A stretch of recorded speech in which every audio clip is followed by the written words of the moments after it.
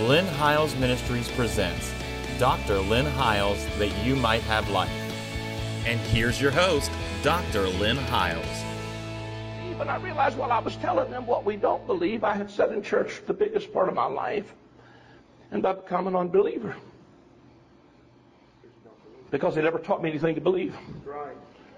Faith comes by hearing, and hearing by the word. But the Greek word for the hearing by the word of God there, the Greek word God there, if you put that in your interlinear Bible, the Greek word there is not theos or Elohim or any, it is the Greek word Christos.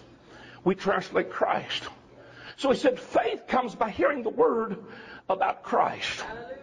So when I started discovering what Christ had done in my life, hallelujah, not just for me, but as me, see, even when the death angel passed through Egypt's land, and God said, I'm going to smite every, the firstborn of Egypt, which really was not just a random act. What God was doing was smiting every god that they worshipped. And their firstborn was a god to them. See, it wasn't random acts. He didn't just kill cows because he don't like cows. They would worship cows. He didn't just bring flies but Beelzebub was the Lord of the flies. In other words, God rolled up his sleeve and said, everything you've ever worshipped or will worship, I'm going to whip it when I leave here. Hallelujah. You're going to see that I delivered you and whipped every God you've ever worshipped, and I did that with my right hand and my holy arm. Come on, somebody. When I think about his right hand and his holy arm, I think about the Arm & Hammer baking soda box where God rolls up his sleeve and says, I've been working out. What do you think about that? So when God says, he stretches out his arm, but here's what I heard the Holy Ghost say to me. He said, I whipped all of those Egyptian gods. And I did it with one hand tied behind my back. He said to me a number of years ago, you've only seen my right hand and my right arm. I said, Lord, that's pretty powerful. He said, I did all that with my one hand tied behind my back. I said, that's pretty phenomenal, Lord. He said, what do you think would happen if my whole body ever got involved? You didn't hear what I just said. What do you think would happen if my whole body, come on, body of Christ, if I did all of that with my right hand and my holy arm, just think what would happen if my whole body ever got involved. See, I believe, that's one of the things I'm headed for in this text, is when you look beyond the realm of the earth, you're going to begin to see that you're not just here to endure 70, 80 years in misery, that one of these days you can be happy. You're going to get a glimpse into the heavens and realize I was born to do something great. Hallelujah. I was born to reign. I'm getting ahead of myself here.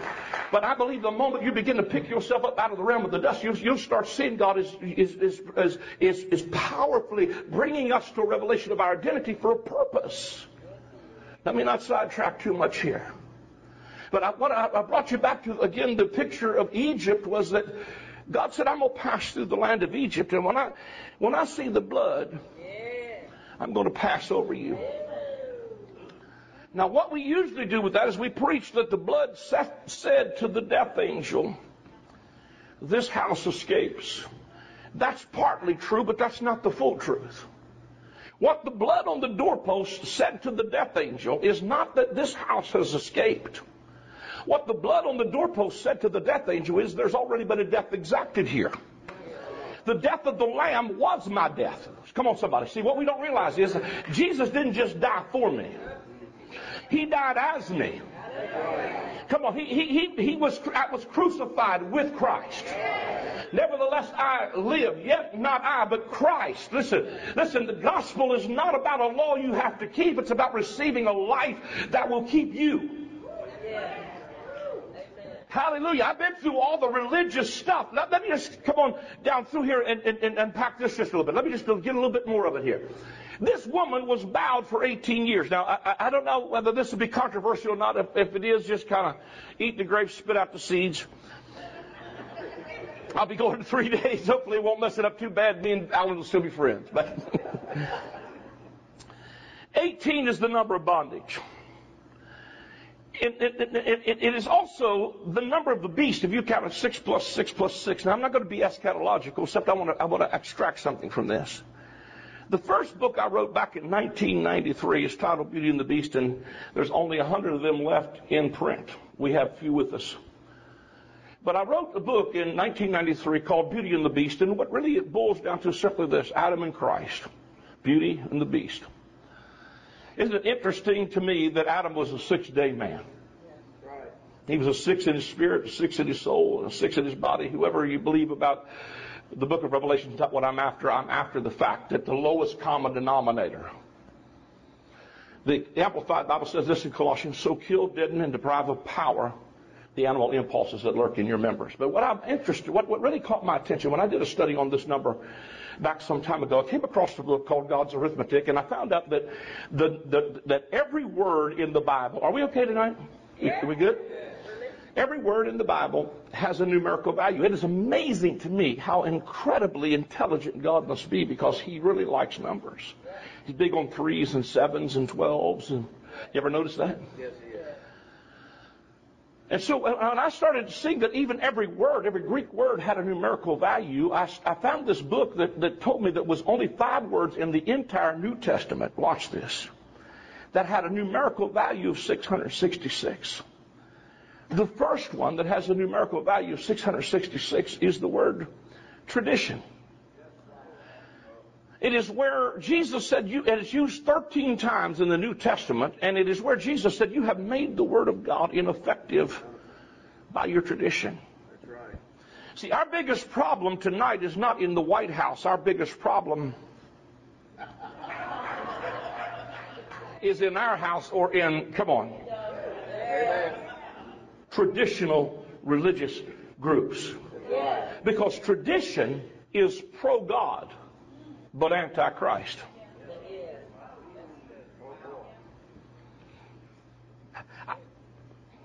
I didn't mean to jump in this deep tonight. But I tell you, I'm concerned as an older preacher. I really am. I'm concerned right now, that, and I'm concerned that we're forfeiting a whole lot of stuff for the power and the move of God.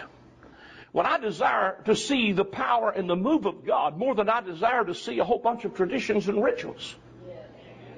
In other words, Jesus was talking to, listen, he said, your rituals, you've got more confidence in your rituals. And that's one of the deals that's happened here on why they can't see this woman healed, is because it's breaking their traditions.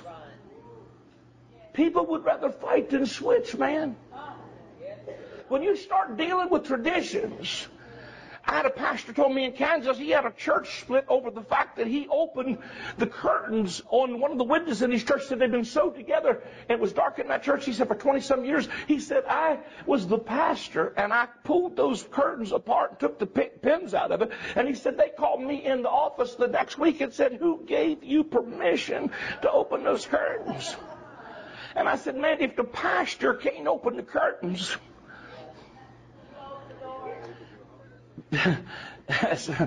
he said, so that day I decided I'm taking the people and let them have that set of curtains. Pastor's a great church in Kansas now. But what I'm after is simply this, man. I was in a Pentecostal church, and I understand protocol and stuff going on. But I was in a Pentecostal church, man, and the Holy Spirit began to move, and a woman gave a message in tongues, and I saw the pastor look over and tell his deacons to go set her down. And I leaned over, I said to him, what'd you do that for? Because there was really a witness of the Holy Spirit in there. He said, well, it's Sunday morning, and we don't allow that on our Sunday morning service. It offends our prominent guests. And I leaned over and said to him, you may not want me to preach this morning. He said, why is that? I said, because if you don't want the Holy Ghost to talk, you might have the wrong cat by the tail here. Come on, somebody. Now, I'm not trying to be, I know we're dealing with time stuff and all that. I get all that stuff. But the reality of it is we have a substituted tradition for the power of God, and we've become pro-God but anti-Christ. And I believe that God wants to stir a hunger, because I don't know where you're at, but I'm not seeing this thing wrap up in doom and despair. I'm trying to get us to lift our head up out of the earth and stop looking at doom and despair. Stop looking at how big the enemy is and start looking at how big God is. I'm trying to get somebody to quit believing the 10 spies who only want to preach about how thick the walled cities are and how big and bad they are. I want somebody to come back like Joshua and Caleb that's going to say, you are not going to believe the size of the fruit. That's right. Let's take our focus and put it in another place. We've got such a world view that's skewed towards, to the point where we don't think God is doing anything. But I'm telling you that I believe God is on the move right now. I believe that we are in one of the most massive shifts of human history. And I believe people who are hungry to see God move are going to see a powerful, maybe not like it used to be in the sense of we're not going to go back, but we're going to have what God has for this hour. And in order to do that, we're going to have to take our focus out of the realm of dust and the realm of the earth and what the devil's doing to get our focus on what God is doing. Come on, somebody.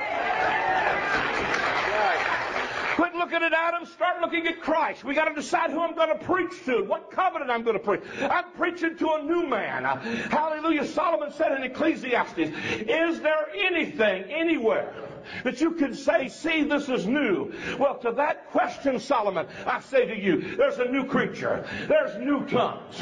His mercy is new every morning. There's a new covenant. There's a new day. There's a new creation. There's a new man. By the time he gets to the book of Revelation, there's a new Jerusalem. There's a new heaven and a new earth. He rears back and says, watch this. I'm going to make everything new. Look to me like we win.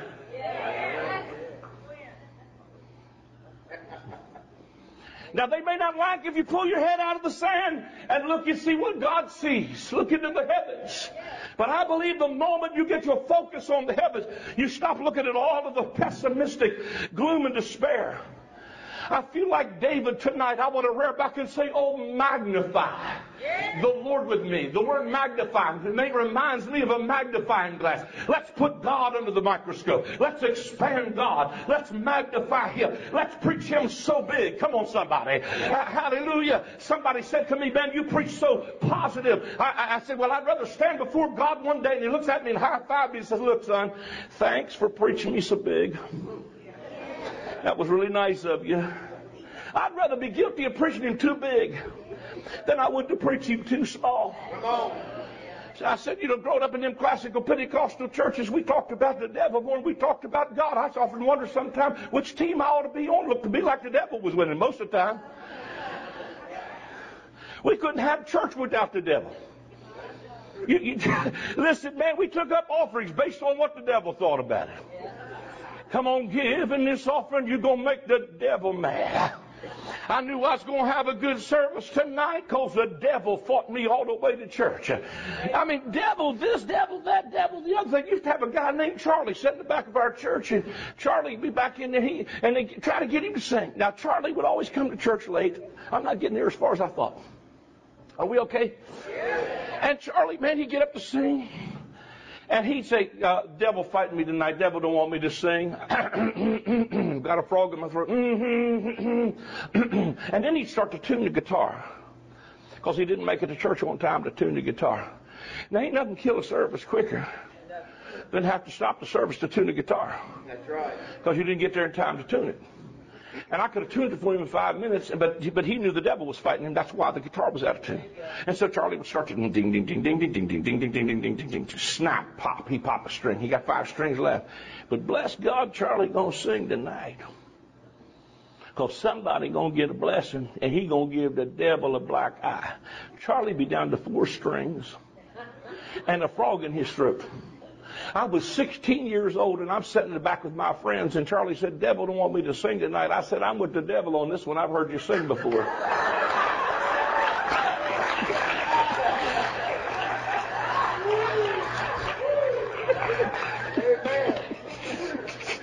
Wasn't the devil within a country mile, man. We blame the devil. In other words, we have focus. I'm not saying there's not a devil. Am I coming across all right without having to qualify everything? But what we've done is we've focused on everything's about, I was afraid to walk in the dark because of some devil. I'm telling you, I believe in a devil. I just think he's really defeated. I just believe, come on, that we've got authority in the name of Jesus. I believe he was defeated. Jesus took the weapons from him. Come on Calvary's cross. He defeated principalities and disarmed them and made a show out of them openly. I'm trying to preach to you a great big God, a wee little defeated devil, and a dead old man. It seems to me like the more I preach that, the madder people get. But I came to tell you, you're not in Adam, you're in Christ. You don't got one foot in Adam and the other foot in Christ. That's a double-minded man that's unstable in all of his ways. You're in Christ. You may still have some maturing to do. You may still have some developing to do. You may still have to grow up, but you're in Christ. The moment you got born again, you got translated out of the kingdom of darkness and right then into the kingdom of his dear Son. Hallelujah. Hallelujah.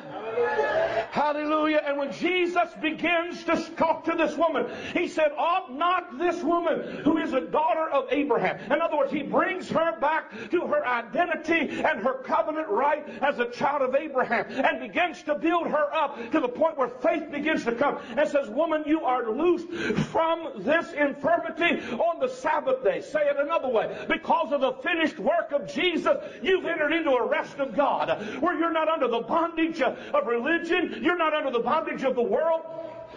Too much to preach here tonight. What we do is we swing from the bondage of the world to the bondage of religion, or from the bondage of religion to the bondage of the world. But who the Son sets free, hey, is free indeed. It was for freedom. Christ made us free. Hallelujah. Let me just hit this just a little bit, then I'll finish for tonight and maybe pick up it tomorrow night. The Bible goes on to say in this story that when he says to them, ought not this woman, who is the daughter of Abraham, be loosed from this infirmity? And then he begins to speak to them. He says, if a man has an ox or an ass, wouldn't you loose him and lead him away to watering on the Sabbath? Now, the first thing I want to say is, number one, they're more concerned about animals than they are God's people. But the second thing that really stuck out to me was, I heard the Holy Spirit just whisper in my heart. He said, we need to take them to the water. Yes. He said, take my people to the water. I said, Lord, what are you saying to me? And I sat in a hotel room a while ago in Genesis 1, I believe it was, verse 2. The Lord just began to drop some scripture. I won't turn to all these because I don't want to be real lengthy tonight. And he says that in the beginning, God created the heavens and the earth was without form and void, and darkness was upon the face of the great deep. Hallelujah. But I like this. But the Spirit of God began to, watch this, Brother Allen, begin to move on the face of the water. Come on. Take them to the water. And I said, God, what he said? He said, if you ever looked into the water, you see the reflection of heaven. Come on, somebody. How many know what I'm talking about? You go out to the lake, you'll start seeing the reflection of heaven. So what? In the middle, I feel the Holy Ghost in here. In the middle of darkness and void and emptiness, God just put his reflection in the water and said, just bring them to the water. Come on. Let them look in the water, because what they're going to do is they're going to see my face in the water. A few chapters later, the Bible says that God began to be grieved in his heart. It says that men begin to multiply, watch this, on the face of the earth. So they started getting an earth face. And God told Noah, build a boat. Because if you can't get the water, can't get them to the water, I'll bring the water to them.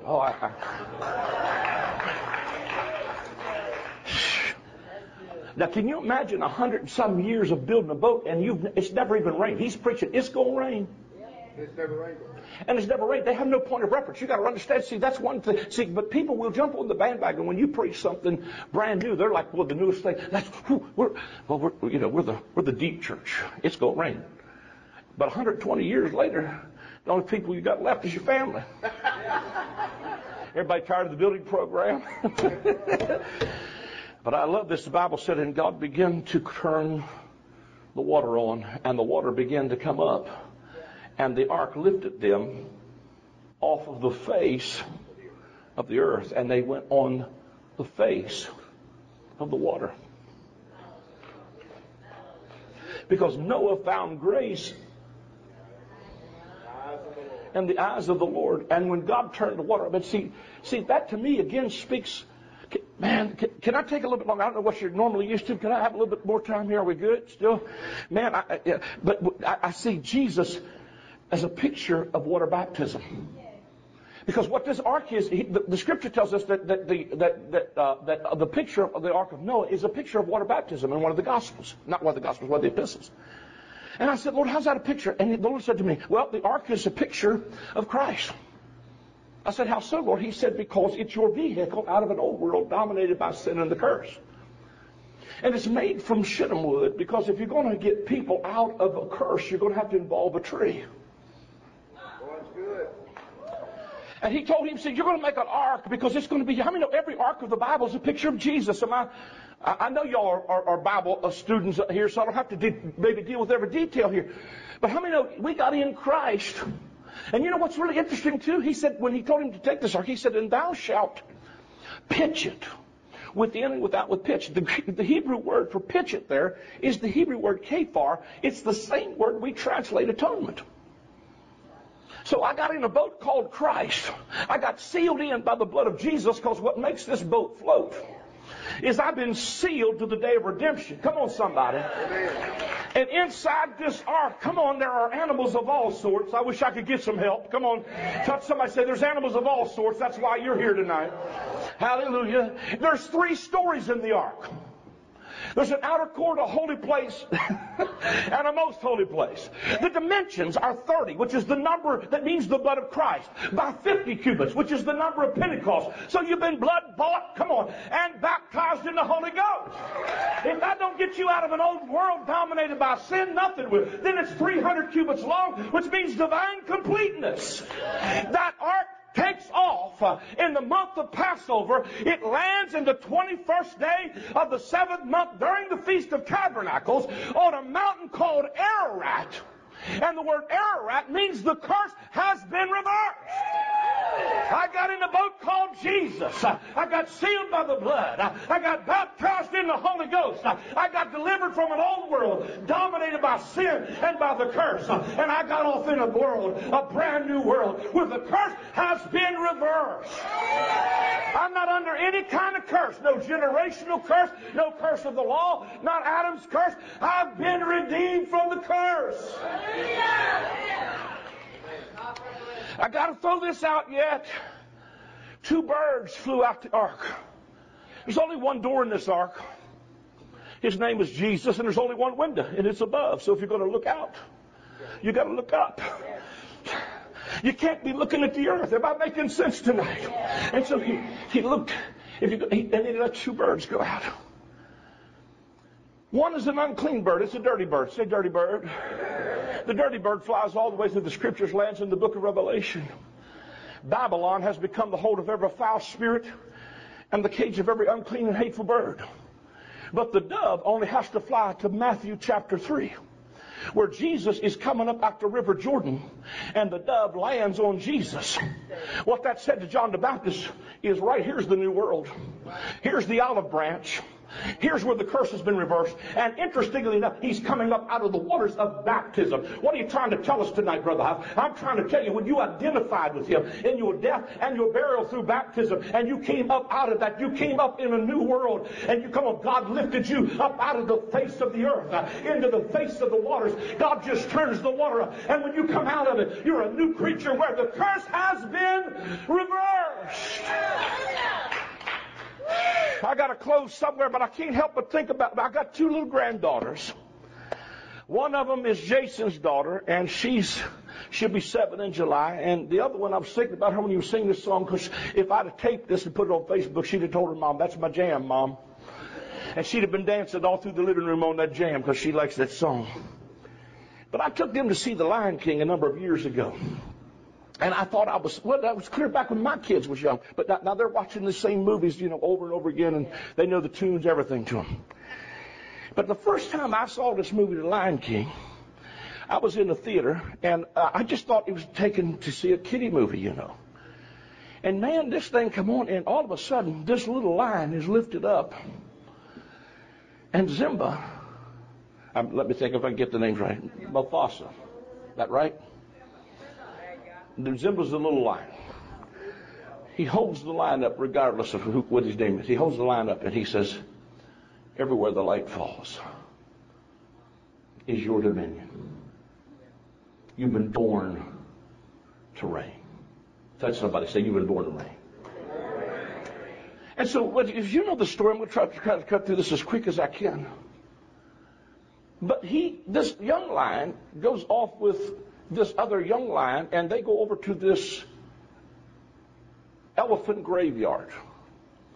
It's a place, I call it, of big failed ministries. It was the who's who in the zoo. But there's a lot of devils there, hyenas. And his daddy told him, don't go over there. But he didn't listen. But I like this. A little bird goes and tells his daddy, your boy's in trouble. And if you've seen the movie, daddy comes in and saves his son. Because how many know, hallelujah, daddy has a weakness for us. And I'll leave that be. Whole nother message. The weakness of God is stronger than men. But the moment he saves his son, and he's always getting him out of trouble. How many of you feel like this? I've been in trouble a lot of times and daddy saved you. Come on. How many of that's part of our growing process? But one of the final times was he's in this valley of these wildebeest, and that'll preach. But these wildebeest are stampeding. In order for his father to save him this time, he has to give his life. And if you remember the movie The Lion King, the stampede comes, and the young lion is in trouble again. Here comes the father to save him again. And when he goes to save him, this time, his father is killed by the stampeding wildebeest, and he dies right beside a tree. Now, I'm sitting in the theater, not trying to be religious or spiritual with this, because I'm not, when I go to movies, I get stuff out of them, but I'm not trying to be religious. It just speaks to me. Right. And when that lion died beside that tree, that jerk got on me, you know. And I went, hey! And my wife said, honey, you were in a theater. I said, I know I am, babe, but they don't know what they're seeing, but if they'll put that on pause, I'm about to tell them.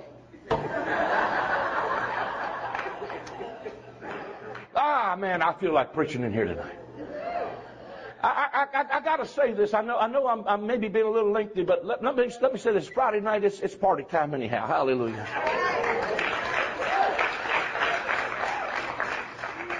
The weakness of God is stronger than men, is what Paul said in Corinthians, and the foolishness of God is wiser than men. But there's a lot of ways to look at that. But I started saying the weakness of God, and that caught me a number of years ago. I said the weakness of God. If God has a weakness, I would like to know what it is. And then it says the weakness of God is stronger than men. So that you could preach that like God at his weakest is still stronger than men. Or you could preach it that the weakness that God has is stronger than you've got. And so I'm very excited to announce the release of my newest book. It is titled From Law to Grace, A Kingdom Paradigm Shift. In this book, we talk about how the gospel is not about a law you have to keep. It is about receiving a life that will keep you. It is not about living this life out of fear. It is about living a life of faith. It is not about rules. It's about a relationship with a loving Father. It is about moving from the old covenant government of condemnation to the new covenant government of affirmation. It is about living life as a citizen of the kingdom right now.